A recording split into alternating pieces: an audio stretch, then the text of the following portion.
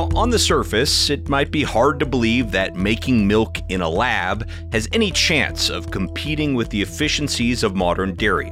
But then you start to consider things such as areas of the world that don't have much dairy production. Of course, in Singapore, there are no cows, so I have no access to raw, fresh milk. Or the fact that these labs can focus on cultivating only the proteins within milk that have the highest value as a specialty ingredient or pharmaceutical. Lactoferrin is a micronutrient bioactive protein that is found in milk, and it has antimicrobial, antiviral properties. It's helped adults and kids with their gut-brain axis. For these reasons and others, this area of precision fermentation of proteins is worth watching. There's a lot more going on here than just the desire for vegan alternatives. About 90% of all lactoferrin goes into infant nutrition just because of the high prices and the price fluctuations. Now, today on the market, lactoferrin trades between a couple of $100 to $3,000 per kg. And that is a product that we will be able to hit price points much earlier than if it was just milk. Today, Amy Wu and I sit down with Turtle Tree co-founder Fengru Lin to talk about their company's journey into cell-based milk.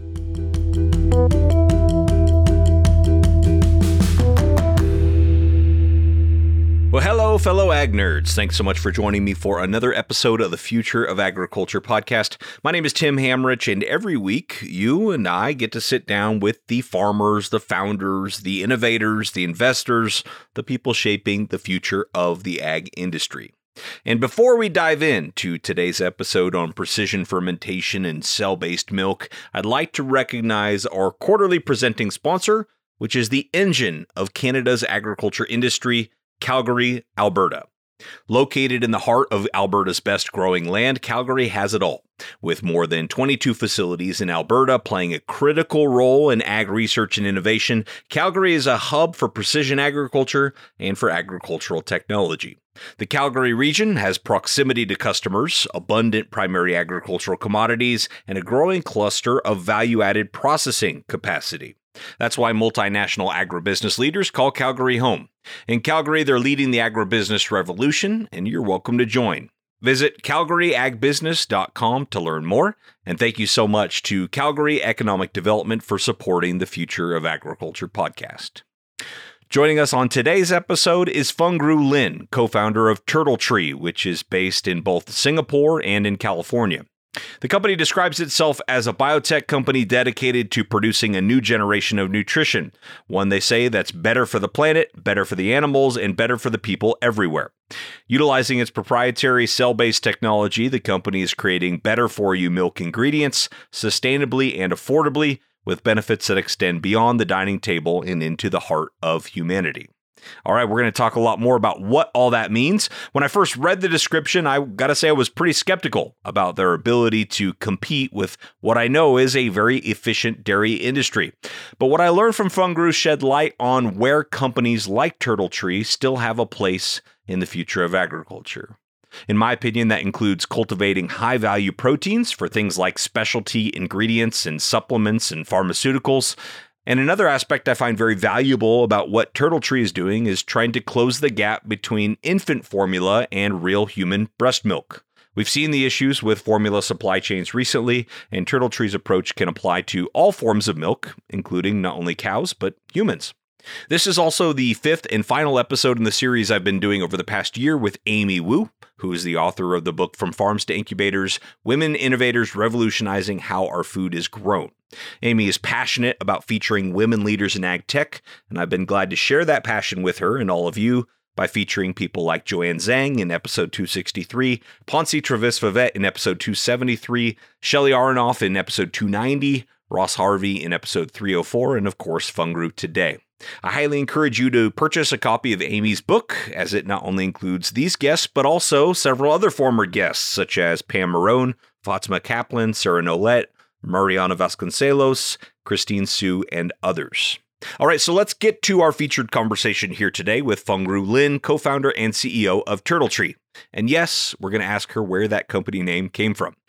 Since its founding in 2019, TurtleTree has become a top player in the alternative protein industry with $40 million in startup funding so far. Phuong Ru is an alumna of Singapore Management University, where she studied information systems management and marketing. And before TurtleTree, she held positions with Google and Salesforce. And one quick technical note before we begin, there was a very loud rooster and also maybe some other birds in the background here, which might bother those of you who are more used to a studio environment. But I do figure that if roosters crowing are allowed anywhere on a podcast, it should be an ag podcast like this one. So I hope you'll forgive me for some background noise in today's episode. Okay, no more ado. Here is Amy Wu and myself talking to Phuong Ru Lin.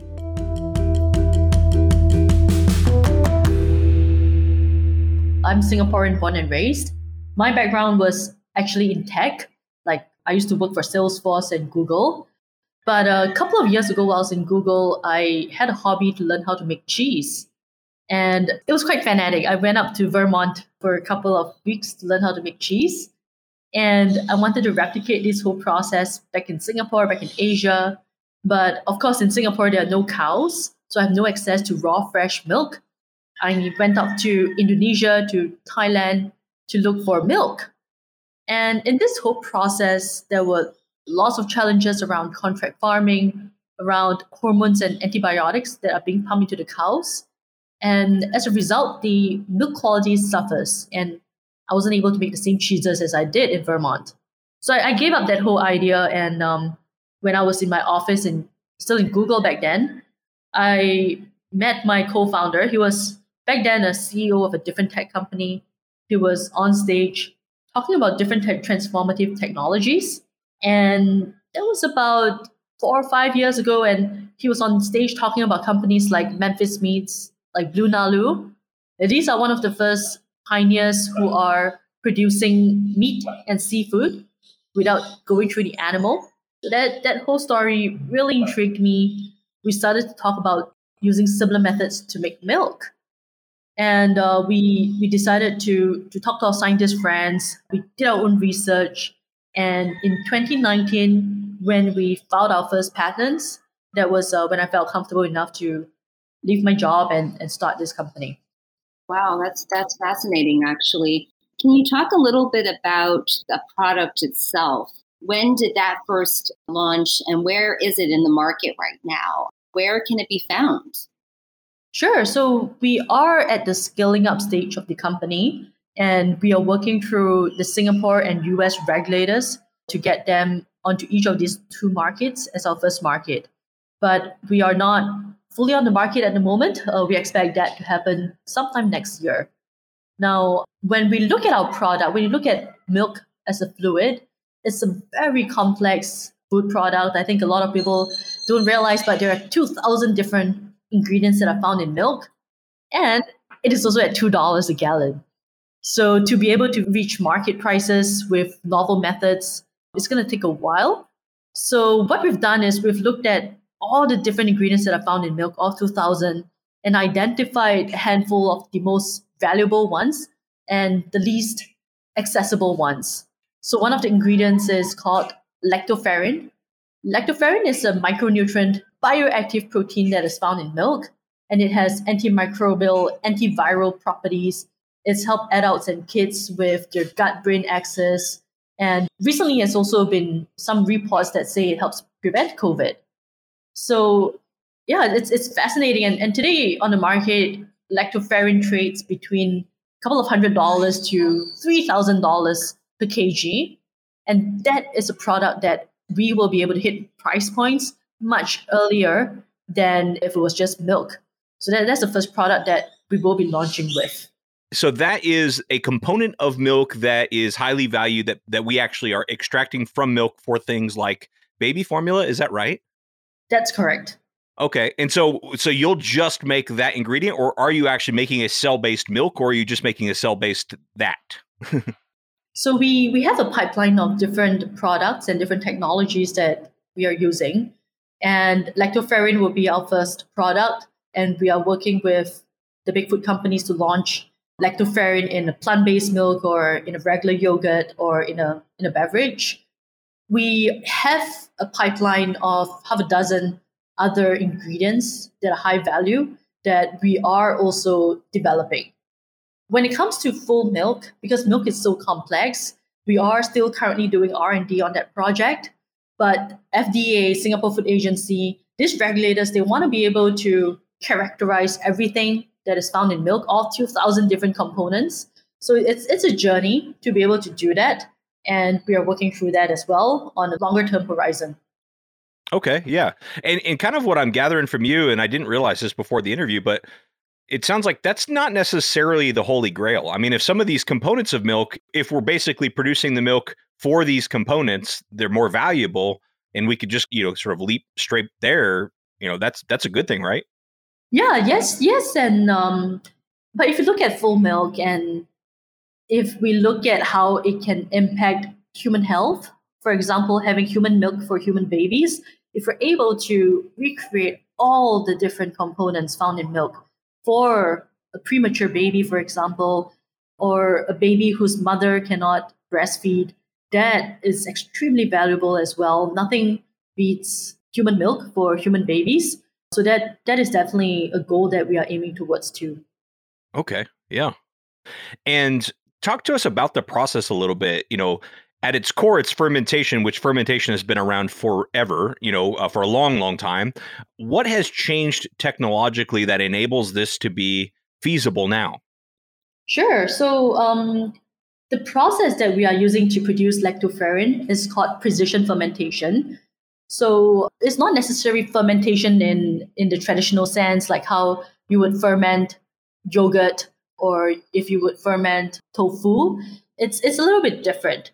So how our scientists do it is we're able to put the DNA of a cow into a microbe. It could be a yeast or a fungi. So this yeast or fungi could ingest sugar and pump out the target protein like how a cow would. And this process today is producing ingredients like rennet. Rennet is a key ingredient in cheese. It is also producing ingredients like vanillin, which is a key ingredient in vanilla. So precision fermentation is not necessarily a new technology, you're correct, but to apply it to, say, proteins or large-scale food production as an ingredient, or these new ingredients that we're targeting, that is the novel part. And for that, are you selecting really specific microbes to do that? Is that where the precision part comes in? Or, I mean, I'm sure it's a combination of that and then the environment you're facilitating for them. Is that right? Exactly. You got it. So it's a very specific bioprocessing environment that helps to induce these microbes to produce the target proteins. So some of the adjustments we need to make are things like temperature, pH, the amount of time they sit in the bioreactor vessel. So all of that coming together can help us to increase the yield of the target proteins. Interesting. Actually, on the topic, I mean, I imagine that you're hoping that this is going to reach a broad consumer base. So in terms of cell-based milk, I would think that educating the public and the consumers is a big part of this too, correct? That's correct. So how would you educate, or how are you even starting to educate consumers, on what is cell-based milk? What is the product? I mean, I imagine there's a lot of mystery behind this still. Sure. I think we did our own primary research, and what consumers really care about is two things. First is, like you said, price point, and second is how it benefits their health. So I think for us, and our focus on lactoferrin, it's really sharing with consumers why lactoferrin is good for them and how they can access lactoferrin. So today, most lactoferrin go into infant nutrition. About 90% of all lactoferrin goes into infant nutrition just because of the high prices and the price fluctuations. Now, if we are able to produce lactoferrin at a stable price and at a reasonable price, we can then introduce it to adult nutrition and adult health. So that's the angle that we are going in with. We have a branding team that is constantly putting up different posts and different educational materials to help educate the market. But it's not just us who's doing it. We're partnering up with some of the world's largest food companies, we're talking about the big CPG food companies, the big beverage brands, they too want lactoferrin in some of their own products. So we are working with them, co-creating products to put products on the market for consumers. That's really exciting. So in terms of the growth strategy, I mean, how soon is it to actually be in the market? Have you tested the product out with consumers yet? So we are looking at launching it sometime next year, middle of next year. And we will be testing out the end product with a pop-up launch. Now, when it comes to educating the consumers, like you mentioned, we're actually doing our own primary research at the moment, testing out the different product concepts, the different brand names that would work with the consumers that we're targeting. Excellent. And then explain to our audience, how did you come up with the name Turtle Tree? So when we look at turtles and trees, these are symbols of longevity. We believe in the longevity of the earth and its inhabitants. And if you look at our logo, go to our website, turtletree.com, it looks like the cross section of a tree. It also looks like a thumbprint. So it symbolizes man's print on nature. Phong Ngo, could you talk about food intelligence, that framework that I think you all use internally, what that is exactly and how it guides your decision making? Sure. When we look at different categories of food and where Turtle Tree wants to lead in, we want to be producing food products that are not just good for the environment. For example, lactoferrin, it's not coming from an animal. That's great. It doesn't harm animals. It doesn't harm the environment. But we also want to have a focus around human health.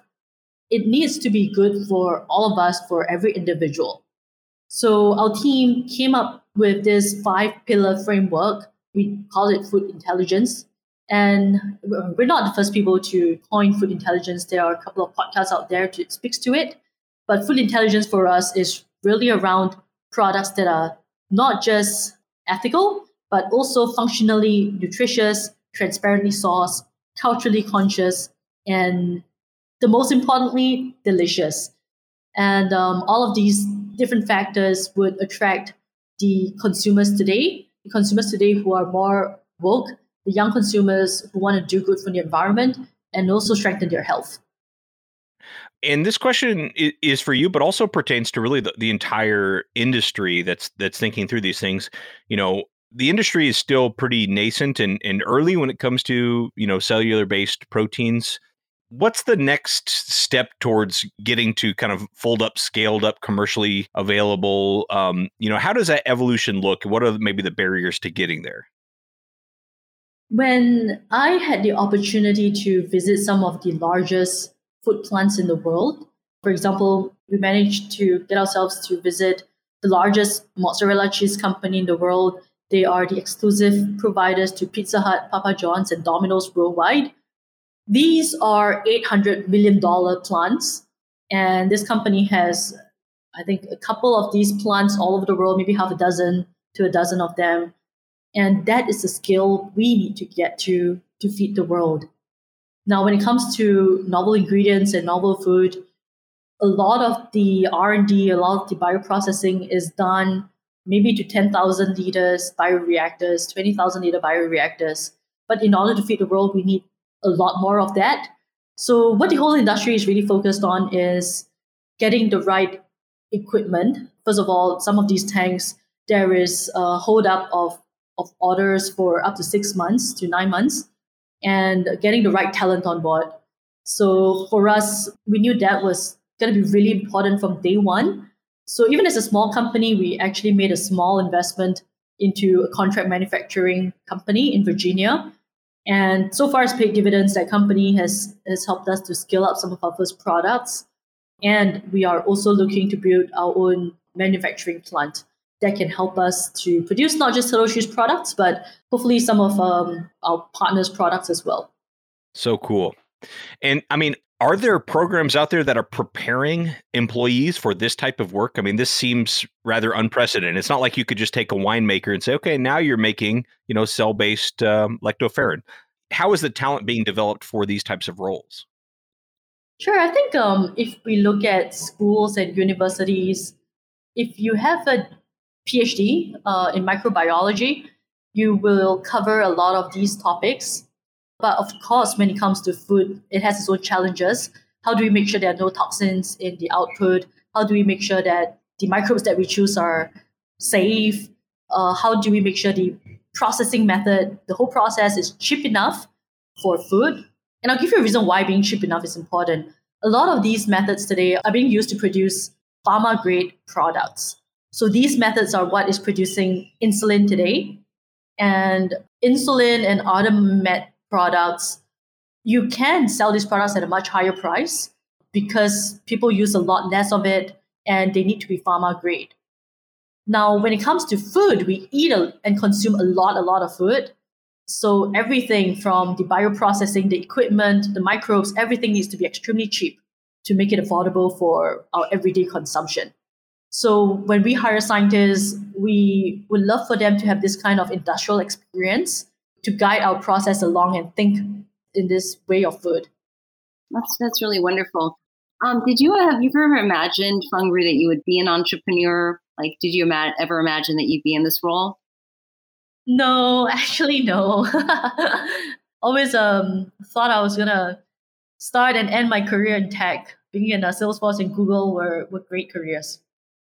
So how did working at companies like Salesforce and Google help you? Do you feel like it's helped you in succeeding as an entrepreneur? Yes, 100%. When I look at these big companies and how they organize themselves, it's really eye-opening. And I'm always thankful for the opportunity to be able to work in those companies, how different teams are structured, how we incentivize employees, how we are able to continue motivating them at an individual level. Although the scale and the size is very different than what TurtleTree is today, but I knew when we set up the processes within TurtleTree, we need to build ourselves up for scale. So when it comes to, say, systems to organize our data, our files, simple things like that, but they can easily go out of hand in a big company. I make sure that we have the usual right CRM, the right Google Suite. We even have a platform for scientists called Benchling, where they can upload all of their data and their experiments onto the same platform. So everyone is aligned with what's happening. So I think all of that together with talent management and all these different pieces help me to understand what a big company should look like and how I should aspire TurtleTree to be. Oh, that's really wonderful. And just briefly, where are you with the fundraising currently? How much has been raised? Are you currently raising money too? And how much? Sure. As a startup, we are always raising money. But to our previous raises, we've raised about $40 million so far in total. So some of our investors include Verso Capital, who is led by Julian. They are Swiss and Dubai based. They are our lead investor for our previous round. Very thankful for them for opening up their network to us, especially in the Middle Eastern region. We also have KBW, which is Prince Khalid's fund, Prince Khalid from Saudi. The fund is based out of San Francisco. We also have Artesian, which is Australia's sovereign fund, and Green Monday Ventures out of Hong Kong, and CPT Capital. So we have a large group of investors and supporters around us. Now, when it comes to the next raise, we are looking at a Series B raise, and we will keep you guys posted on what that amount looks like. What I'm really curious about is that you come from a background in tech, not necessarily, let's just say, completely in raising capital. Can you give some tips to women entrepreneurs, especially about how do you successfully raise money? How did you learn? What was some of the resources that really helped you? So I think when it comes to fundraising, it's really about networking. And beyond just women, but also for men, I think the key is really to try to talk to as many people as possible and be as open as possible. So although we are in Series A or going to Series B, but we still speak to every angel, every interested investor with the same amount of effort to every single one, because you never know what kind of network they could bring.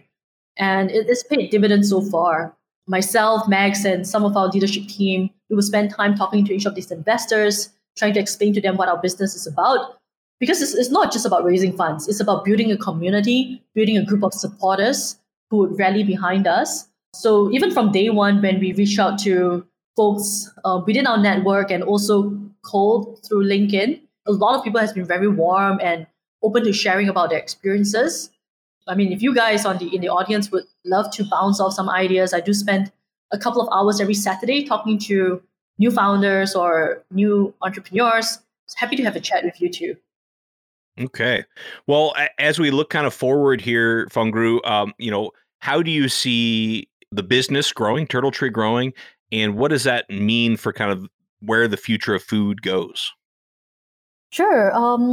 I think when we look at the different food systems that are out there, it takes a lot to feed the population. When we spoke to one of the largest milk producers in New Zealand, the chief scientist, he told us, well, guys, if you're able to make as much milk as possible, as much ingredients as possible, please do, because we need all the help that we can get. The dairy folks, when they feed the world, they're talking about hundreds of gallons of milk. And with the next billion people coming onto the planet, we need different alternatives to continue supporting the population. And to give you some fun fact, right, Tim, when we look at the population of cows, over the past 20 years, it hasn't increased. The number of cows has never increased. It stayed the same. But milk yield over the past 20 years has increased by about 40%. And all of it is done through getting cows to be bigger, getting more milk out of the cows, being more efficient in the processes. But how much more can we push these cows? How much more can we push the land that is used to feed the cows? How much more water do we need to support this practice? So I think for us, how we see it is we need different solutions to continue feeding the world the same food that they're used to. Absolutely. Well, I appreciate all of this, Phong Gu. Anything that we didn't get to that you're hoping to at least mention, or any final words? I always like to tell everybody this is your chance for like your TED Talk, whatever you want to say to kind of round out the episode. No, I really appreciate this opportunity. And I think for the audience out there, if you're keen, do find out more about what Turtle Tree is doing and the new ingredients that we are launching. So lactoferrin is the first product. It can go as a standalone in your regular plant-based milk or your regular yogurt drink.